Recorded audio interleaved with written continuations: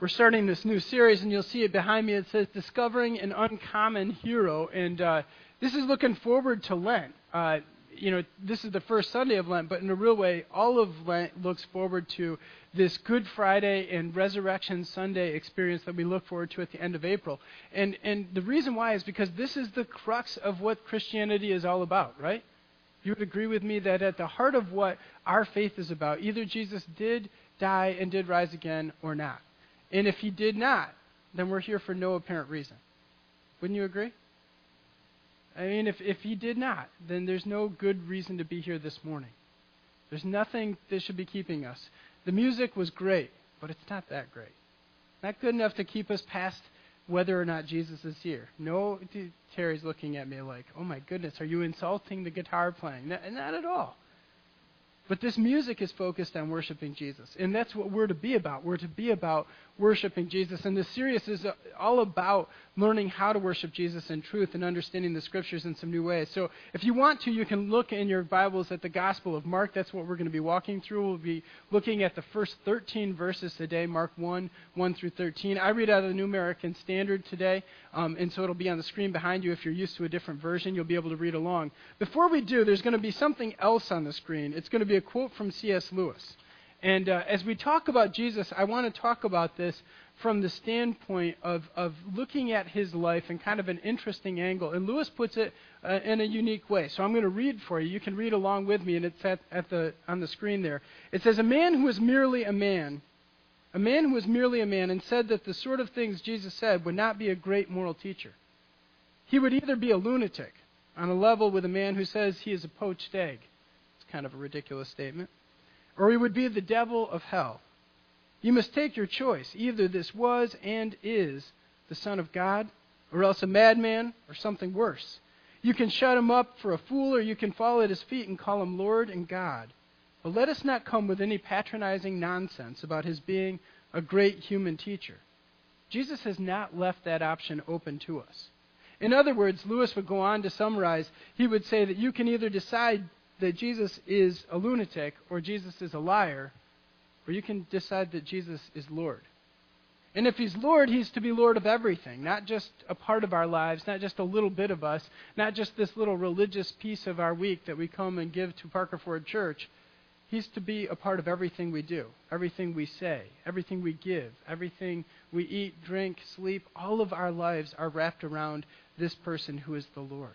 And so as we walk through this Lenten season, we have to keep our eyes fixed on what the author of Hebrews calls the author and the perfecter of our faith, Jesus the Christ.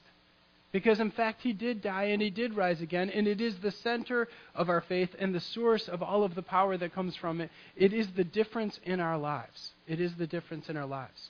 So join with me as we read Mark 1 through 13. I'm just going to read the first part of it to start off.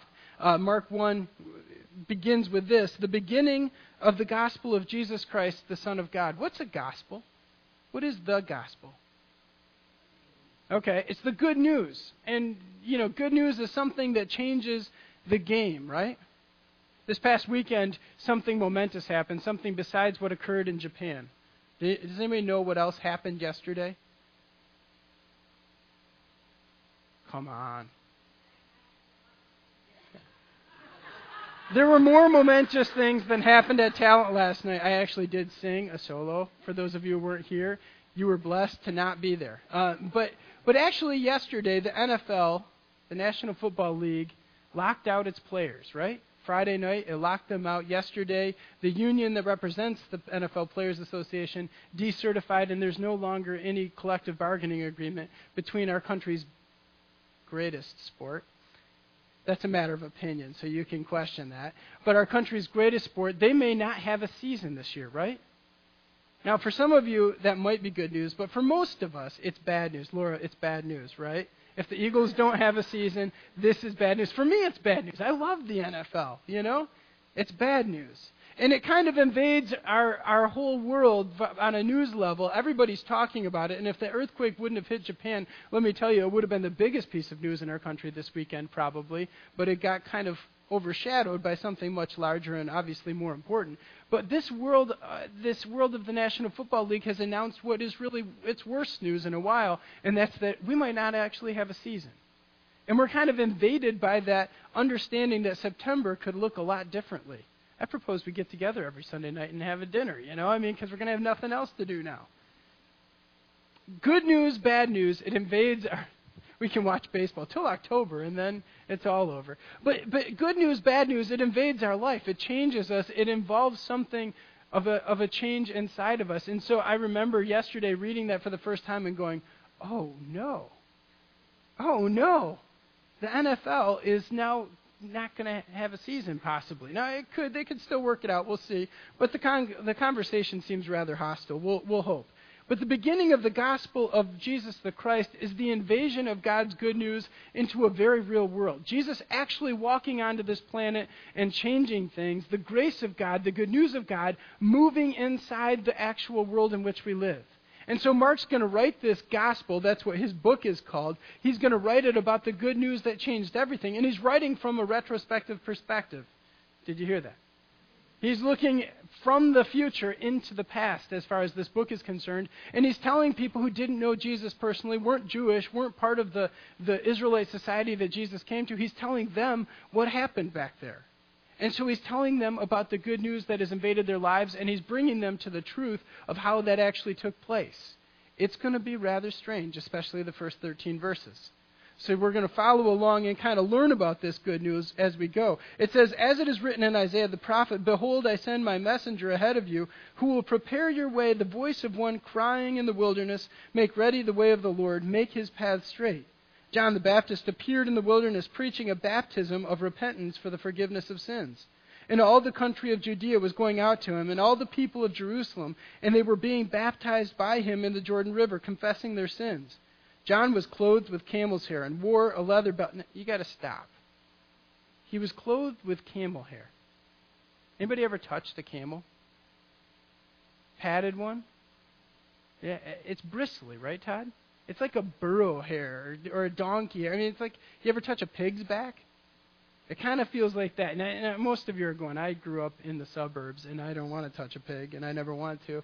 But this is actually not a positive experience. Somebody touching this hairy animal called a camel, nobody wanted to pat them. They're not dogs. You don't pet them. They're just kind of nasty. And so this guy created clothes out of this. We got to start to question. Okay? Start to let your mind and your imagination wander. It's not supposed to sound normal. Sometimes when we read the Bible, we just read it like, oh, that's okay, he dressed in camel hair. Well, it's not polyester, and it's not cotton. It's something weird. So John was clothed with camel's hair and wore a leather belt around his waist, and his diet was locusts and honey. Locust. You know what a locust is? A grasshopper, a cricket. You get the picture. And he was preaching and saying, after me one is coming who is mightier than I, and I am not fit to stoop down and untie the thong of his sandals. I baptize you with water, but he will baptize you with the Holy Spirit. So what do you think of this guy? John the Baptist. What words come to mind as you entertain the image in your mind, your imagination, of a guy who's dressed in camel hair, who's eating grasshoppers, who lives on honey, and he's down by this little tiny brook called the Jordan River, which even on a smaller day, a day when it's not spring in the Schuylkill River Valley, the Schuylkill is much larger than the Jordan River. This is a muddy little brook, and he's baptizing people there. What comes to mind? Crazy? Weirdo? What, Mel? Unique, okay? That's giving him the benefit of the doubt. Wild. Somebody in the first service said hippie. Hippie, yeah. Anybody else? He's got a few screws loose, right? We've been watching, and the other night late, Shelby ran out of something, and I had to go to Giant for, this is my active service as a husband. I am the Giant guy. I go to the supermarket for, and I was there from 11 to 11:30 shopping, and I was watching I was looking at all these tabloids as I'm going back and forth looking for all the things I don't know how to find in Giant. And, I'm the guy who goes to aisle 22 and then 6 and then 3 and then 15 and then 1, and because I can't figure it out. Everything's all over the place. I had 5 people helping me at Giant. This is really true. I had 5 people, and they were yelling sesame seeds. They were looking for sesame seeds. I don't think they're on aisle 6. They're on aisle 7, and they're yelling across the store. Nobody's there. It's great. But the tabloids. Who was on the face of all the tabloids? Charlie Sheen. And why is Charlie Sheen on the face of all the tabloids? Because he's winning. Yes, that's right. He's tweeting it all over the place. Is he actually winning? We're not quite so sure of that. He looks a little crazy right now, right? There's something about this guy who grabs our country's interest, and we're fascinated by him. His real-life online show. People are watching that thing. Anybody here dare admit they watched Charlie Sheen's show yet? Oh, come on. There's some... Harry says he has, but I just don't buy it. I've never even gotten an email from Harry, so I'm not sure he's logging on to Charlie's show. But there's something about one of us when we decide to say out in public in front of the millions of people in our country that we're a rock star from Mars, like Charlie Sheen said, it hits everybody as just crazy. And then everybody kind of tunes their channel into that station. And they press the volume button and they listen a little closer. Not because they trust, but because they wonder. They have question marks in their head, right? Now, when John the Baptist starts doing this and people start saying, there's this guy dressed in goat hair and he eats grasshoppers. And he's getting people wet in the Jordan River, the muddy, nasty Jordan River. And he's doing this... People just come by the droves. And why do they come? Because there's a lunatic down at the Jordan River. But he starts to preach and people have something happen to them. What happens in this situation can only be understood as I see it as the Holy Spirit working in his life. There is something of a wacky nature to John the Baptist, just like there is to Charlie Sheen. And when one of those occurrences occurs, when one of those moments arrives in our life, we have to ask ourselves, is this because of something supernatural, which is one possibility, or it's because the person has gone off his rocker, and that's the other possibility, right? So either John is a lunatic, like C.S. Lewis said about Jesus, or else he's on to something. And as people are traveling, and from Jerusalem down to the Jordan River, it's about a 4,000-foot elevation drop. So you're walking down these rocky paths of hillside, kind of a mountain climbing experience. And you go down there, and you look, and you watch, and you observe, and you see John preaching this message of repentance. He's saying, and it doesn't record this in Mark, but he called people things like a brood of vipers. What if I walked in here this morning as your pastor and said, you bunch of snakes? Who told you to come to church? Why would you get the grace of God? Why do you deserve God's grace? That's the sort of thing he said, and people stuck around, some of them. And it's because the Holy Spirit started to act in their hearts, I suspect. There was something supernatural behind the scenes. Inwardly, these people were being changed. And as John preached this message, it was altering their hearts, and they decided, yes, I'm going to give myself to this God in a new way. Yes, I'm going to step across the line. Yes, I'm going to expect the Holy Spirit to do more in my life. Yes, this guy isn't crazy. He's actually just somebody who's God has gotten a hold of. Jesus will say later in his ministry that among women there's nobody born of a higher stature in the mind of God than John the Baptist. Jesus himself affirms this guy and says, listen, he looks crazy and people talk about him and he's a legend, and eventually he gets martyred by the king in his area and he gets killed. But let me tell you, he was actually sent by God and he was an amazing person.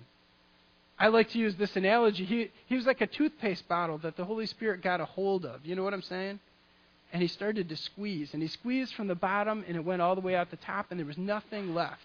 John the Baptist's life was somebody who God got a hold of so absolutely, completely, that he didn't have a wife and kids. He knew the mission of his life wouldn't allow it. He didn't have the normal job. He didn't have a retirement plan. He was set aside for a specific purpose, and it might have looked wacky, but it was because God was most efficiently using one of his greatest servants.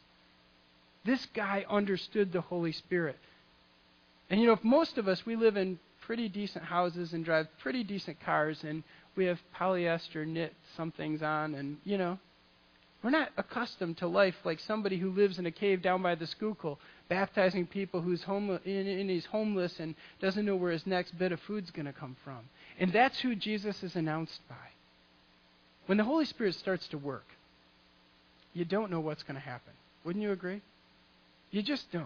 A few months ago, we had a service here, and we don't have a lot of altar calls at Parker Ford Church. We don't have that hellfire and brimstone sort of message. You don't hear that here. I don't call you, and Tim doesn't call you a brood of vipers. That would not go over that well, probably. But what we do have is every now and then the Holy Spirit moving in an individual life. Sometimes it's one person just quietly weeping at the front. Other times it's people coming forward in droves. And others of us are looking, going, what in the world is happening to those people? And it's not because Tim or I called them ahead of time and say, hey, listen, you get the email, go forward at the critical moment in the service. We never manipulate these things. We had this anointing service. Dave Willauer and I were out back with anointing oil praying for people, not so that something amazing would happen in the supernatural sense, just expecting that the Holy Spirit was moving and restoring lives. When I went off to Bible college, I came from this small Baptist church, and everybody sang the same hymns over and over, and everybody sang the same verses of the same hymns, and everybody sat in their seats while they sang those hymns, and it was always the same. You get the picture. And then I go off to this school, which drew from all sorts of denominations, and it was for Christian ministry, but people were of very different stripes and different ethnicities and different denominational groups, and we're there, and I remember the first time I saw somebody with their hands up like this. And they weren't singing the same verse of the hymn that I thought we should be. You know what I'm saying? And they were like doing this, and their eyes are shut. I was like, that guy is crazy. What's the matter with that guy over there? He's like all out there like this. You ever have those thoughts? You ever look at somebody else in a worship service and you see what they're experiencing and you go, I don't know if that's authentic. Is it real? When the Holy Spirit starts to move in people's lives, you don't know how it impacts them. And it's going to be different than the way it impacts you. And the question is, are we going to affirm and respond to what God does, even though it's the unexpected? Or are we going to control it and say, no, God only works the way that I say He's going to work?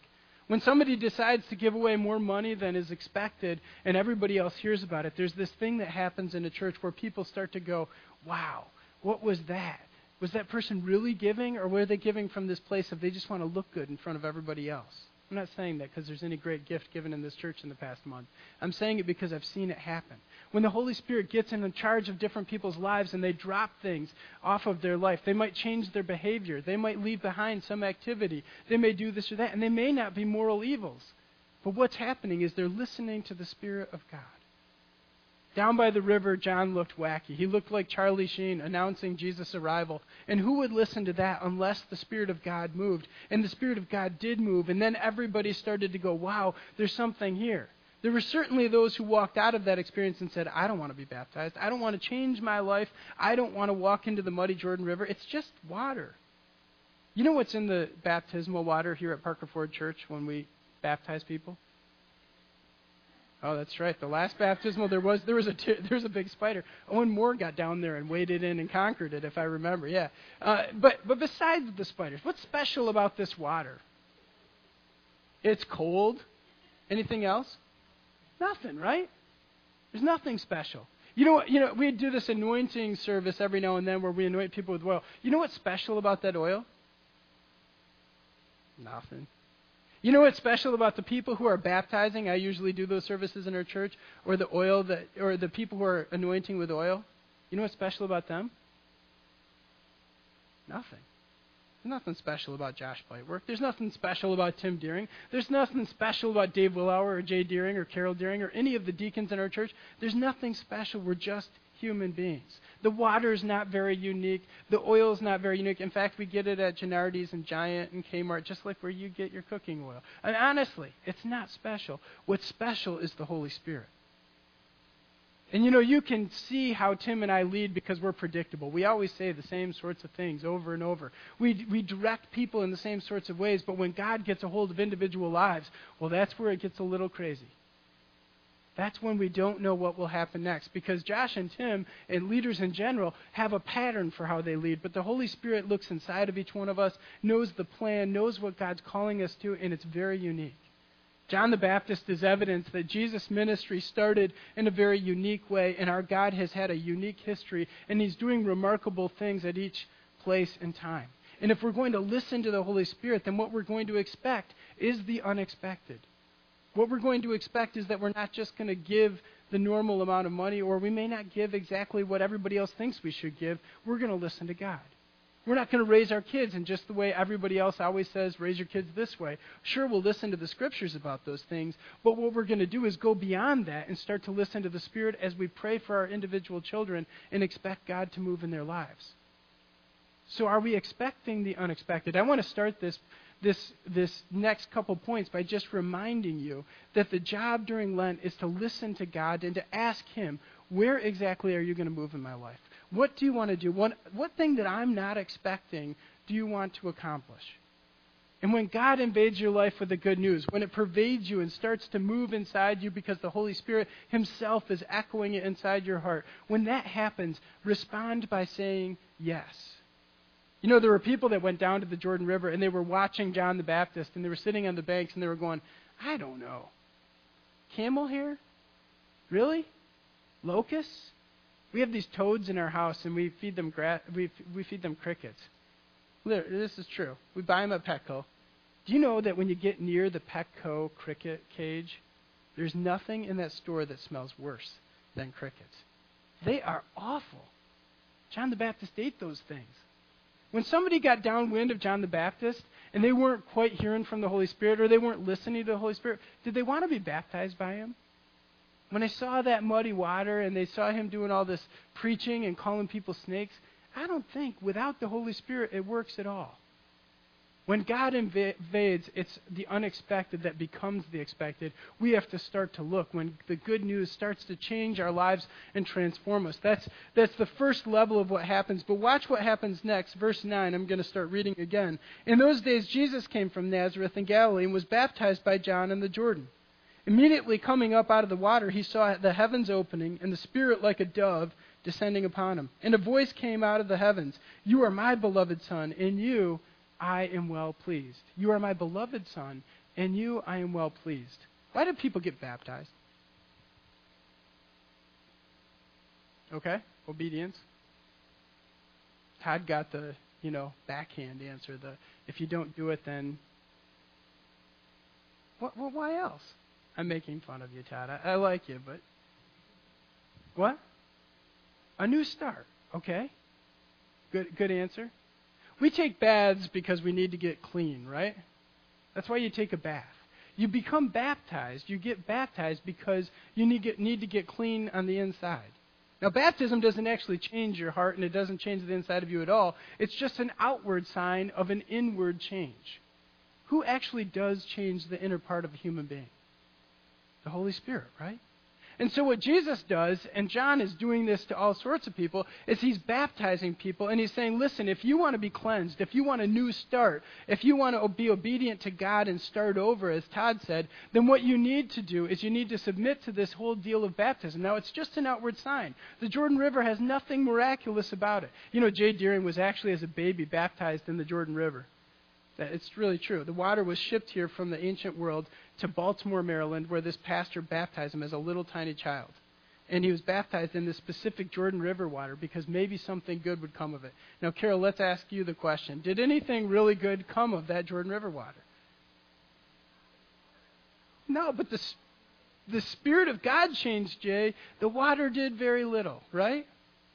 So why did Jesus get baptized? Did Jesus need an inner change? Have you ever asked yourself this question? Did Jesus need to be changed?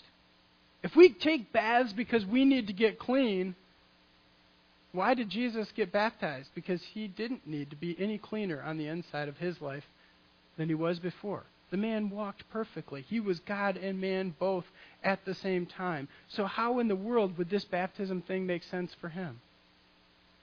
The answer is it didn't. It didn't. It didn't make any sense. So then we have to ask ourselves, why did Jesus decide to be baptized? And the answer is because he decided to walk into the human race at the level of everybody else in this race. You and I are normal human beings, and Jesus wanted to show us how to walk. And instead of being one of those teachers who lorded it over others, I'm so big and I'm so great, and I can explain the truth so much better than every other rabbi in Israel, Jesus walked in at the ground floor and said, no, everybody who wants to walk with God should be baptized. And even though it's not really an interchange, I'll be a part of this. I'll submit to John the Baptist, who's not even a bigger leader than I am. Jesus is, of course, the Son of God, being baptized by just another human being like you and me, a great human being and a weird human being, but just another human being like you and I. So when God invades our lives and the gospel comes cleanly into our lives and we start to understand things in a new way, we have to respond in humility. Jesus decides in this moment, as God's call is on his life, to respond with this humility that says, I'm not going to look like I'm better than other people. I'm not going to expect that they just think I'm better. I'm going to walk in at an average grassroots level, and I'm going to let the power of God work through me, and whatever happens, happens. It was a tremendous trusting situation. You know, we're tempted all the time by what God does in our life to start to become entitled. We think we're better. Maybe we're somebody struggles with drinking and we leave the alcohol behind, and then we look at everybody else who drinks at that moment. We see some drunk person, we go, man, what an idiot, You ever leave something behind at the direction of the Spirit of God and then look at everybody else who does that thing and go, man, they're idiots, they're morons, they're the messed up people who live that life that I've left. What is that? It's legalism, it's pride, it's entitlement. It's anything other than what Jesus is doing in this moment of baptism where he says, I'm going to humble myself. And even though I'm the Messiah, even though I'm God's own son, I'm going to walk in on the ground floor and I'm going to submit to what everybody else has to submit to in this world. And I'm going to decide to look down on no one. No one at all. Tremendously different than all of the narcissistic rabbis of his era, which were all, look at me, come watch me, I'm amazing, I can do this amazing teaching, I can be an amazing leader. Instead, Jesus is like, listen, I'm going to start like everybody else. And it's in that moment that Jesus is affirmed by his Father God.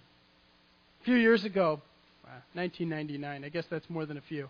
12 years ago, I had an experience with God. I was working and just the Lord started to work in my life. I wrote some stuff down, just realized that God was directing me to change my life in some specific ways, very unique ways. It was stuff that was game changers. I had to leave my job and do some other things. And God was leading, and it was really remarkable. So I decided that, God was calling me. Something was taking place in my life. I knew this wise woman. Shelby and I both know her, and she was really a great counselor. And a spiritual counselor. So I set up a time to go talk with her. And I sat down with her. Her name was Marianne. I said, and I'll never forget this as long as I live. It's one of the most humiliating experiences of my existence. I sat down with this woman, and I was sitting there with another person there as well. And I sat down and I said, listen, God is starting to work in me, and he's really doing this great work, and I feel like he's calling me to this, and I wonder what you think my giftings are, and I just feel like I'm being set apart for some sort of ministry, and I just have this sense that God is leading and working and moving and doing this stuff, and it sounded all good, right? I mean, God moving, that's language we like around here. God directing, God changing, God transforming. But this woman looked at me and she said, you just said about 3 paragraphs worth of information. I said, okay. And you use first-person pronouns in about every sentence, and sometimes twice. I, me, my. It's my call. It's my leadership direction. It's God leading me, and I'm special because you're unique, you think, she said. This is about me. This isn't about God. This is about me. And she said, whenever I use that many first-person pronouns, and she said it in this grammatical style that was much worse than if she would have just, made the point any other way. She had to use grammar. She says, listen, whenever I say I or me or my that much, I realize I'm not in the plan of God already. I walked into that room like this balloon that was inflated. You know what I'm saying? You ever see on the Discovery Channel those toads, the big frogs that blow up? And they sit there and I'd walked in thinking God was moving in my life and he was asking me to change and it meant that I was unique and special and whatever. And I walked out deflated, just down to nothing. Why? Because I was taking pride in, it's the strangest thing to take pride in, but as God was moving in my life, I can even take pride in that.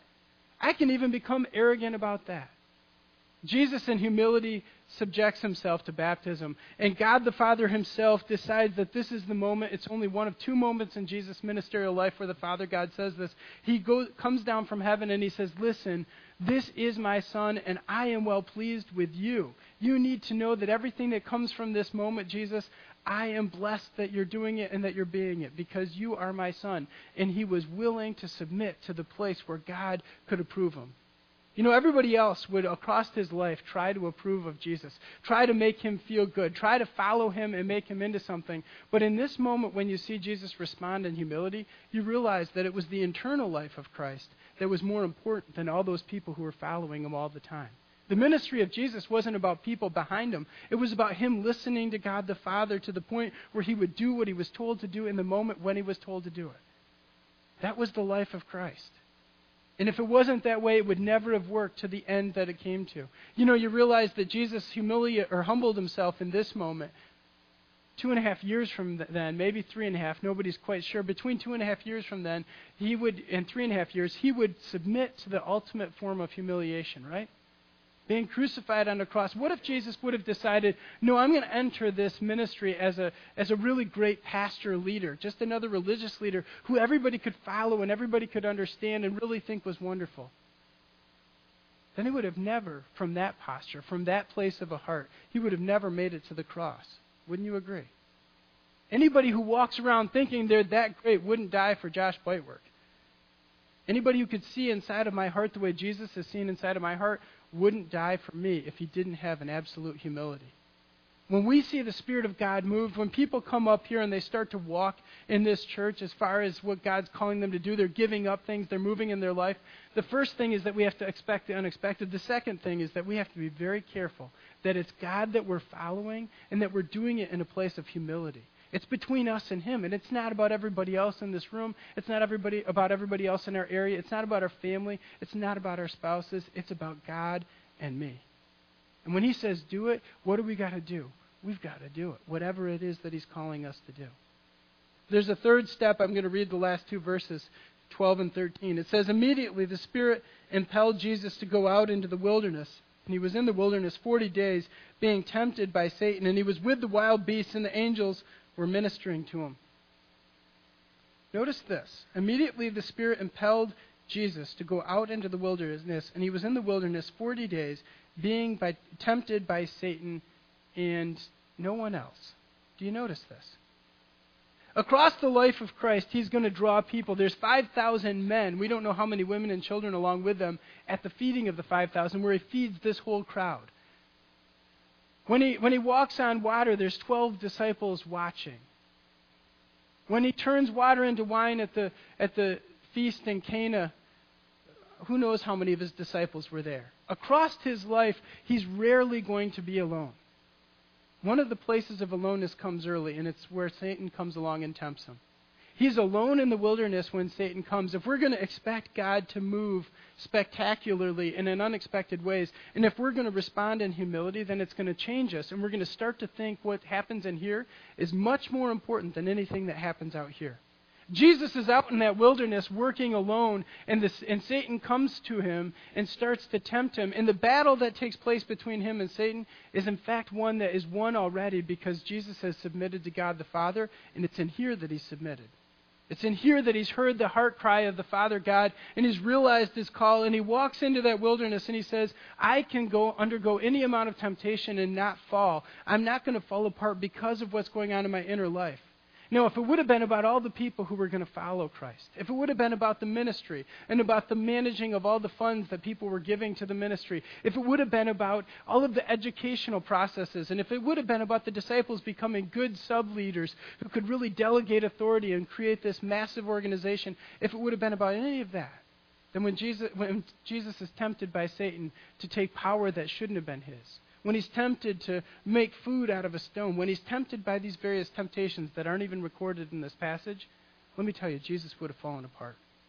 Any one of us, when we look at the outside and we're expecting God to move out here and we're not focused in here, when we look everywhere but inside ourselves, we miss the point. Where does God want to do the unexpected? Here.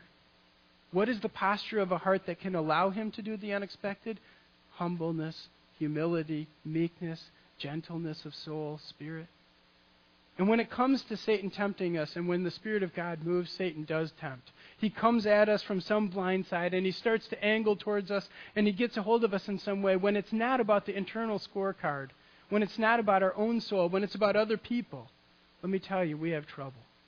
Because then our faith is based on pride and all these other things. Warren Buffett, you're familiar, I suspect, with Warren Buffett.